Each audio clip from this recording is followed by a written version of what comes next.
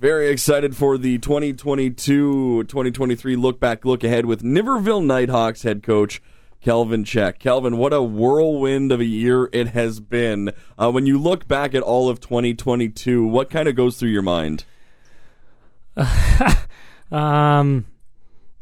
Basically just constantly thinking about the team and thinking about this opportunity here and trying to point out Niverville, Manitoba on a map, and just basically all the possibilities and now how most of those have come true, so. And then I think about the highway because I spent a lot of time on the road driving back and forth across the country. So yeah, that's basically the gist of it. All right, well, to start 2022, we have to go back actually a little bit further because you applied for the job, you were interviewed, and you were officially named head coach of the Niverville Nighthawks in January of 2022. What was it like to go through that process and to be offered the job and eventually accept?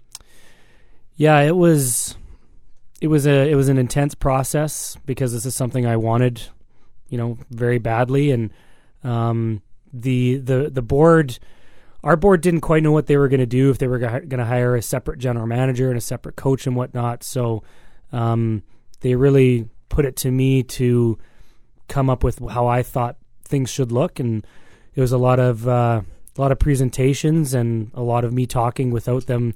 I mean, there were some initial conversations where they asked questions, of course, but then they just put it to me to come up with how I thought things should look, and created the dual role of general manager, general manager and head coach, and it worked out, and so it was exciting and it was validating, and just I was pretty fired up when I got the offer, and yeah, a year later here we are. So I'm sure as excited as you are to get the offer, you probably celebrated for 5-10 minutes and then got to work?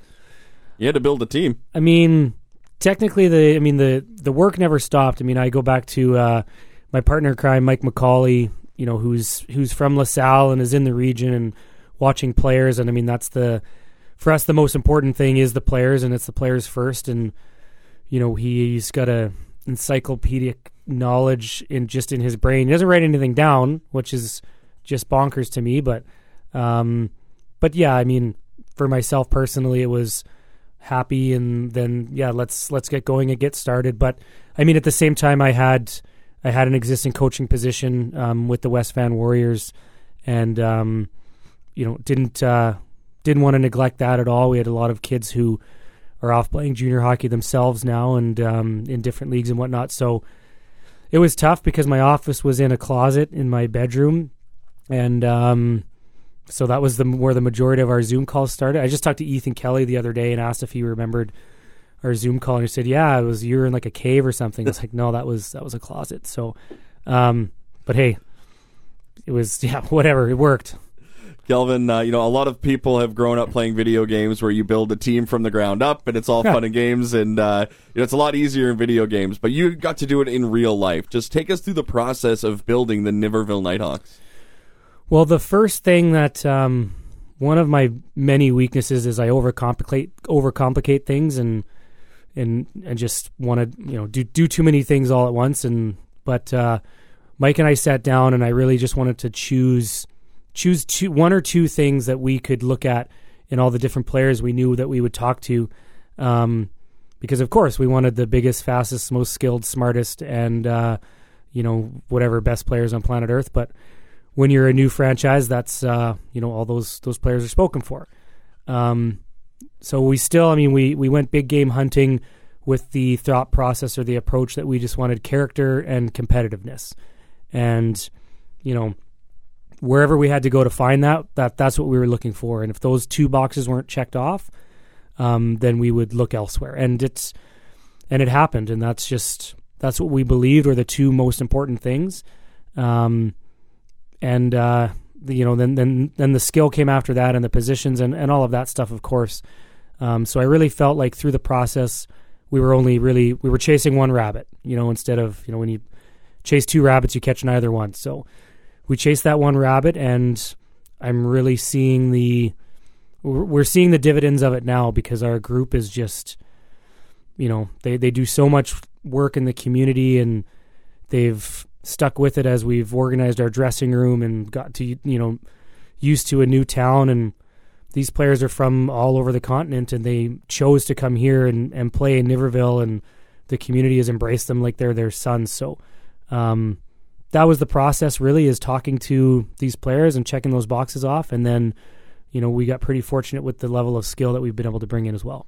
From your point of view, just for you, the board, the community, to have the level of buy-in from these players right off the hop, because coming to a new franchise in a whole different situation, the guys had to buy into what you were selling and what the community was offering right away. What was it like as, you started to add guys and, had players that you wanted feel the same way, that they wanted to be a Niverville Nighthawk as much as you wanted them to be a Nighthawk? I don't think anyone truly, they bought in based on, Zoom calls in my closet sort of thing. And, we were very honest with how we saw things. And a lot of the guys we have are, I don't know if there's a polite way to say it, but they're cast-offs, or they're people whose previous teams didn't have space for them.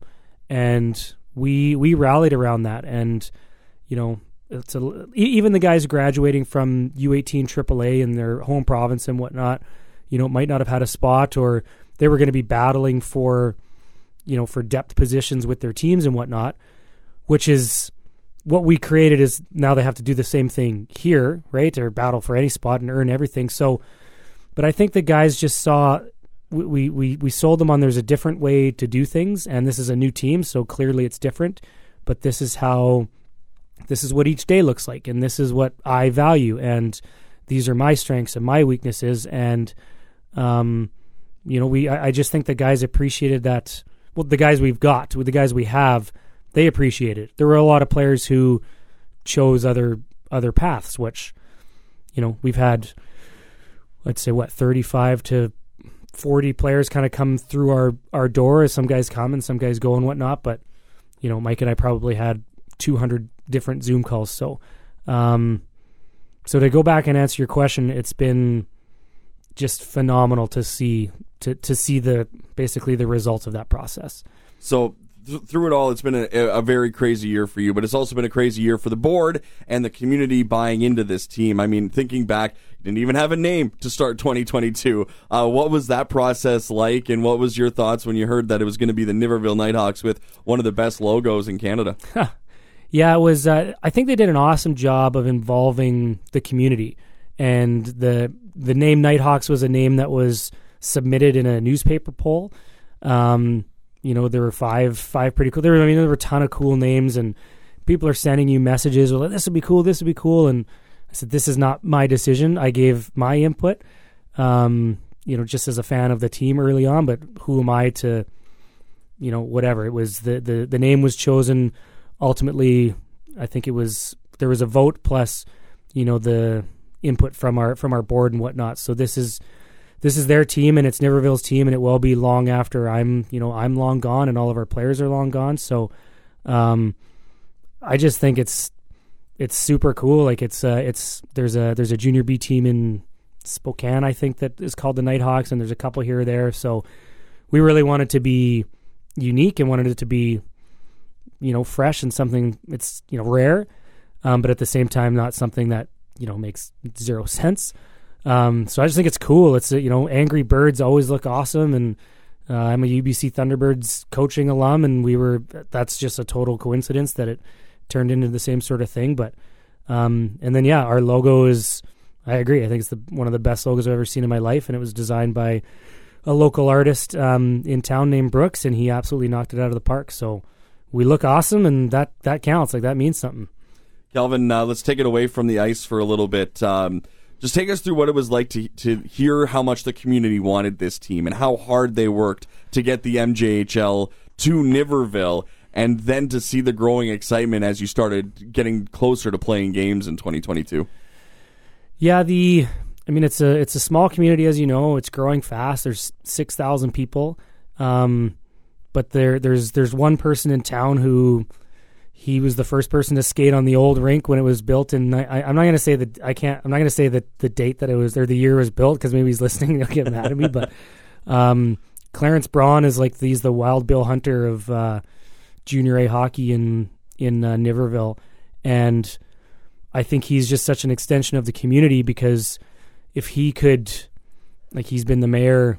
He's only been the mayor twice, but I joke. I think it's actually 10 times. But he's an extension. I mean, he's got lots of family there, and I've met, you meet so many people. We've got 11 board members at this point and 55 shareholders, and then 350 volunteers. So it's such a rallying, it's a meeting space for the community, on Fridays and Saturday nights. So for me, it starts with Clarence and his discussions with Kim Davis, and and then getting the franchise awarded. And we just had Clarence actually at practice today just to talk to the guys. I just thought it would be something different and special. And it's like there wasn't a dry. We were on the ice, but these guys are just welling up. Just the emotion that Clarence has is something that we all rally around. But he's, like I said, he's a representative of the community, and our rink is a total hornet's nest to come in and play in, and there's little kids booing the referees, which I think is just hilarious. So they've embraced us, and we absolutely feed off of it.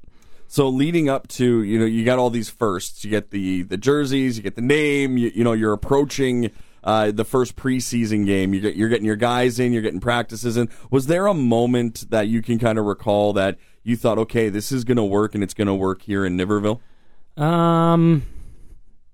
Well, that's a hard ball. I know you're looking for a moment. I think probably when main camp started, because we had a rookie camp, right? We've had several. We had a prospects camp and then a rookie camp. So, our 04s from BC, Alberta, and down south and whatnot, we're in at rookie camp. But they know that they're going through to main camp. That's, whether they're signed or not, they're coming this way. They know that they're going to be a part of that. So, I think for me, it's a weird memory in my head is when I saw Carter Spierig step on the ice at main camp, which we had different colored jerseys for main camp, and you would I probably think too much, but I was very clear, we needed a navy team, a gold team, and a red team to go with our colors. And when Carter stepped on the ice in his red jersey, that's when I was, okay, now we're the same as everybody else. This is a main camp, and whether you're Carter and you're 18 or you're Chris Fines and you're 20, everything now is totally earned. There's tomorrow's not promised to anybody. So that's, and I can see the ice being clear, and he's always on the ice first for practice now. But that's probably because I hadn't seen him. I'd only watched video on him in the spring, and I have, a scout of mine, Sean Wright in Edmonton, worked with him all summer, and he was on the ice, and that's great. But me, the actual GM and coach, didn't get to, I've never seen this guy at a main camp before. So, and again, I'm just using him as an example for all those guys, but, and then it's that feels like it was yesterday. It's amazing how much a little thing like that can leave such a lasting impression. And then going forward, you start, you go through main camp, and you got your battle drills with the guys you're hoping to see make the team, and then you end up getting to preseason. And then your squad is going up against established MJHL teams, and I'm sure that must have been a really unique situation for you, having a bunch of, like you said, guys who were maybe cast-offs going up against established MJHL teams. Yeah, it was. We did a trip to Souris to play the Weyburn Red Wings, and I talked to the general manager there, Cody Mapes, several times in the summer. We just kind of connect or whatever. So that was neat, but it was still early, and there were still a lot of young players and guys you're just trying to get games with. And then I can't even remember. Did we play Steinbach in preseason? Yep. Yeah. So that was pretty early for them, and it's still preseason, but a lot of my mind too was with the off ice stuff and making sure, because all of our volunteers and this is all brand new for them as well. And it's like, what kind of music do you want to play? I'm like, this is my decision. Awesome. This is great. Okay. We're going to do this, and this, and this. That's too loud. I'm like, no, it's okay. So yeah, getting into those games, but I just feel like there really wasn't enough time. it's like there was no time to dwell on it. There was no time to think about it, which was fine. So it's kind of been, fly by the seat of your pants since then. A whirlwind, like you mentioned earlier.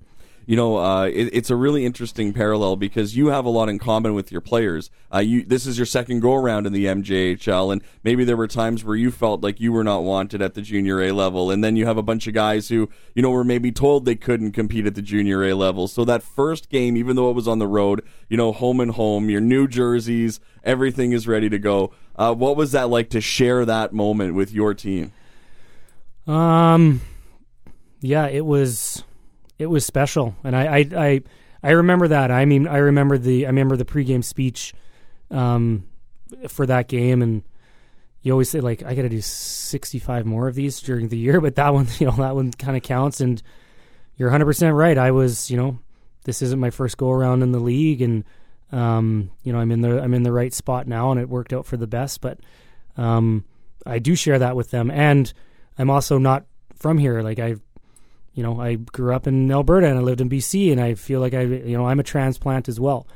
So, and then a bunch of my staff from my previous stop came along with me. So, that's, we all share that, and we go through the same, I guess, homesickness or whatever. I don't know. I'm honestly I had not really thought about that until you brought it up. So, you might need to come back to me late on that in a few weeks, because I probably got to go and think about it before I say too much. No, I think that you put it pretty well. That's for sure. Because again, that's a moment that you and that group of guys will always have, just between you. No matter what else happens, that's just for you and those players. And looking back, big picture, that's a really cool connection to have with 23, 25 guys. Well, that, and even the we lost our first couple, and although played well, and I had guys playing in the middle that now I'm like, there's this person is not a centerman, and this guy was on this side, and we're gathering evidence and moving things around just to figure out where people fit. And then really the biggest moment was probably our first win to get that first puck, on familiar territory, and I had my old trainer, who was with me in Winkler, and we brought him into the dressing room, and seeing the look, like, and the guys know that they know the story. They know, like, I know where they're all from. They know where I'm from. And, it was nuts. And it was like, that was something that we'll never forget. It feels like you guys have been around a long time. It's really strange to go back to January before you were even really a team compared to where you are now. Is the new franchise feeling gone? Like, is that maybe in the rear view because the community's embraced you, because you found success on the ice? Do you feel like that you're really here and you have been for a little while now? Yeah. Now that you mention it, I certainly do. I don't. We're at the end of December here. We're almost at Christmas, so I feel like, if we lose a game, there's no excuse at all. Well, you guys are new. Like, well, that's bananas. That doesn't matter. And our guys don't think like that either. We're in a battle for a playoff spot, and every game counts and every point counts, and this league is so hard. And, it's like externally, like consciously, yes, I know we're new and there's a lot of things that we are still figuring out, but, Paul's been in Steinbach for 10 years, and he's, I'm sure he's figuring things out. I talked to Sven back at UBC, and he's been there now for whatever it is, 6 years, and he said, well, we're going to try this, and that's just, to me, that's hockey, and that's coaching, and that's running a program, is constantly being, curious and worrying about curiosity over the outcome. Calvin, how much pride do you take knowing that you've built a team in so short a span that it's surprising more when you lose than it's surprising that you win? Given all the challenges that come with that new franchise, you did it in a very short amount of time. How much pride do you take in that? Or maybe just speak on behalf of your group as well. Yeah, it's it's definitely not. I'm just was a piece of the puzzle. It's, I guess it's just I haven't thought about that either. Like, I'm just maybe I'll look back on it once we, accomplish our first season. But I guess I don't feel like that, because that's how we feel. We expect to win, and if we lose, it's it's not good enough. It doesn't matter. It doesn't matter who we play. And again, that comes back to the league. We beat the best teams in each division, and we've lost to the lowest ranked teams. So if you're not ready, then someone's going to work harder than you. So that said, again, I am just fortunate to have someone like Mike and my staff that see the vision, and Clarence and Kevin Lansert. I know this isn't an Oscars acceptance speech, but there's I'm just the guy sometimes that puts the practice plan together and sets the emotional pace. So probably another one you got to ask me in June. I know that from the other side of the rink, you got to be able to feel the energy that the fans have brought from day one. But I mean, what's it been like to just have that arena packed and have them make such a difference for all the home games at the CRRC?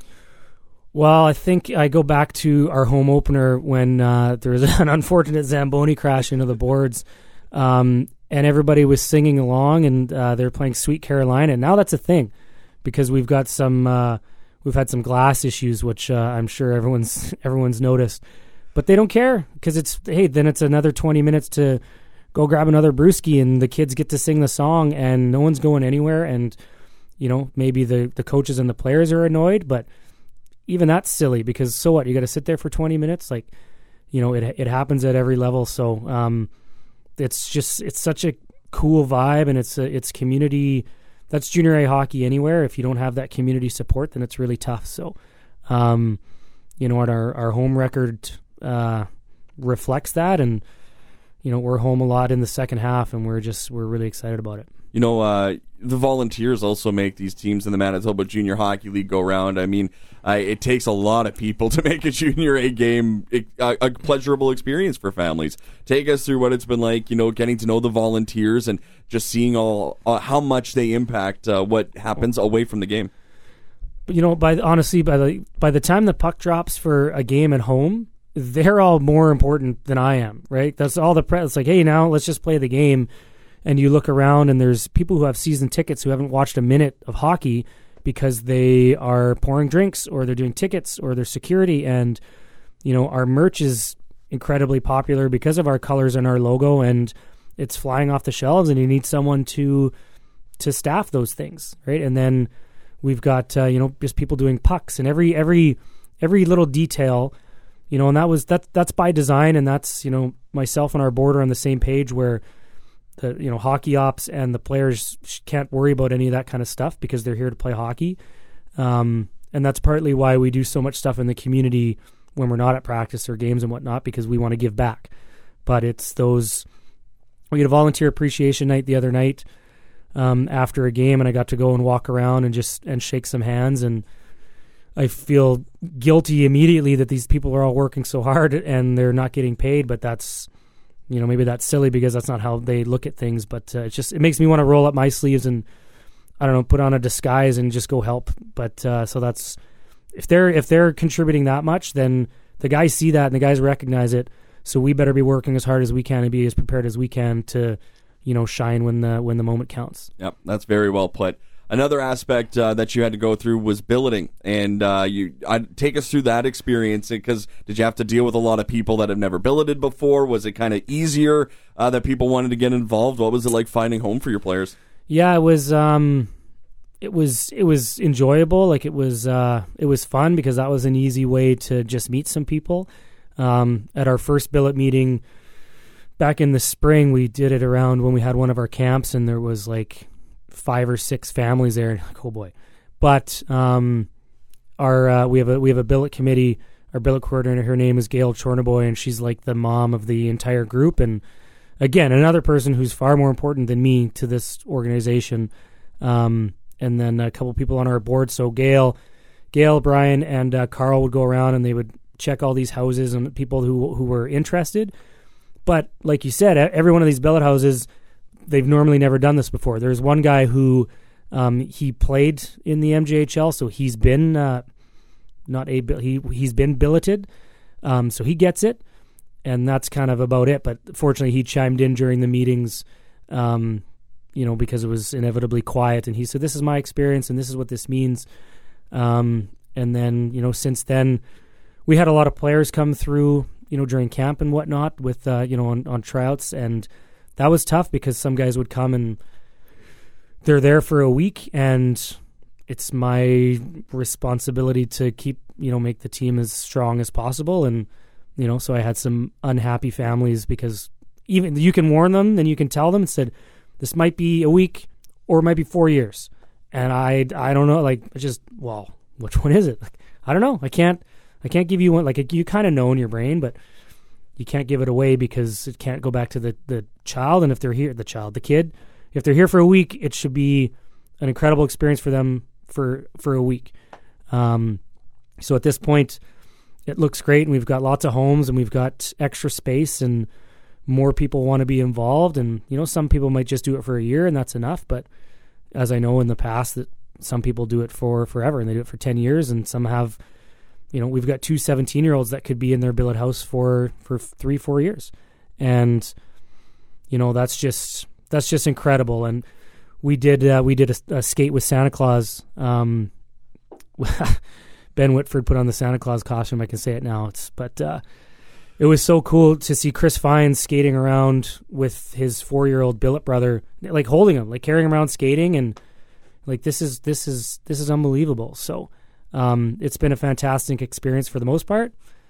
Yeah, negative for a couple people who just didn't go the way they wanted, but that's junior hockey. Let's go back onto the ice. We talked about the success the team has had through 2022 and early on. Now the expectations are there. You, not only in the community, but in your locker room, you have expectations to be successful. Looking forward to 2023, how do you plan to build on what you've been able to do so far? Been asked a lot about expectations since this all started, and I didn't really have any for the first half of the year. So I think that's kind of worked well. Our standard of play has gone up, so we expect to compete every night, and hopefully the score takes care. There's been a couple games where we've probably played well enough to win, and then you make a mistake and it bounces off something and goes in the net. And we probably won a couple where the other team's been this, we deserve to win. So expectations is such a loaded word, and I just don't think I'm smart enough to look too far into the future. What I can tell you is that we're a lot more organized than we were a few months ago. We were without Chris Fines for 6 weeks. We found Ethan Kadatz to come in the net, and our goaltending situation looks fantastic.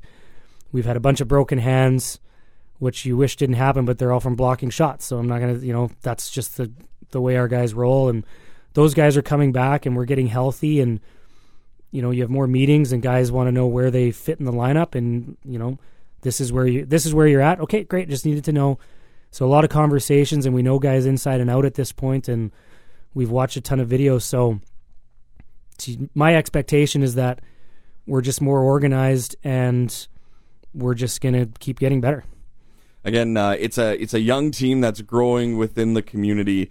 Just looking forward to, throughout 2023, when we're sitting here a year from now, how do you want to see your guys even more ingrained in the community, if that's even possible?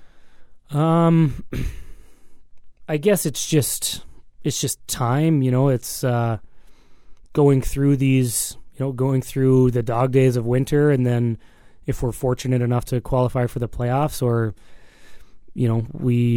I just want this community to see what an entire season looks like, because it inevitably happens. There's so much excitement at the beginning, and then you get into it's the November dip. It happens to everybody on every league, every team everywhere. And when we went through it, it coincided with some injuries, and people were like, "Oh, this keeps going." Like, yeah, there's 58 games, and hopefully more. So I just want people to get a feel for what that full, that full season looks like, and then the guys scatter and they go off, and our 20-year-olds will move on to school, and then I want the community to see where did Josh Paulus end up going to school, and where did Evan Bordas go, and that stuff, and then those guys will be celebrated, and there'll be pictures of them on our wall when we build our new our extension and whatnot. So, yeah, our expectations for the community are just to keep building those relationships with, because the guys feel like absolute rock stars, and that helps with recruiting in the future. And it's just such an awesome place to play. Last couple here for you. You talk about leaving that lasting impression, and I know that success on the ice is important, but impacting the lives of these young men and making sure they're good quality people going forward, that is what Niverville really cherishes and really wants to promote going forward, is the growth of these young men and helping them get into the world the best way possible through school or whichever road they decide to take. Yeah, that's when we were on the recruiting trail, and there was, we showed, Mike and I showed video, and basically we introduced the guys to, former players that we had that moved on. I had clips of Drake Bergen, who's playing at St. Lawrence, is a very good player.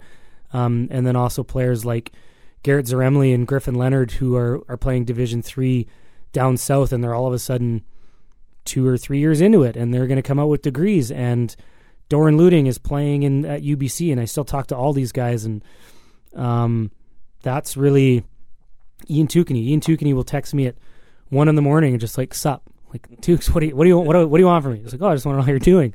Like, what time is it? We're at the same time. Anyway, so we've built those relationships, and we want to win as many hockey games as we possibly can, and that's what it's about. And the more you put into it, the more you get out. But to see these guys moving on into the world, and whether they're going, and even if they're not playing, Jaden Townsend, who was our captain, and he punctured a lung in his last game ever, and he spent the night at the hospital, and Jeff Grimwood and I went and saw him, and now he's at the University of Manitoba. And that kid could be my boss one day, and I would be, I keep trying to get him out to come and help coach, but he's busy. He's going to school and he's not playing hockey. He had to retire, but he was an awesome captain for us and an awesome captain for Swan Valley. And now I'm just talking about random players, but I guess that's kind of natural, I guess, is what happens. But the funny part is, in a year or 2 or 3, you hope to have that same conversation with the guys that you're actually coaching right now, and that's the point of what the Niverville Nighthawks program, at its core, wants to be.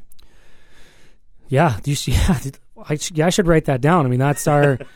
We asked that's our why. Our why is to bring in awesome guys who've got resiliency and can handle with, hey, you're not on the power play today, and okay, they get mad, but do something about it then, and because that's what's going to suit them. That's what's going to serve us as a team, and that's what's going to serve them in the future when, no one's holding their hand, and if they don't go to class, then they fail and they get kicked out of school.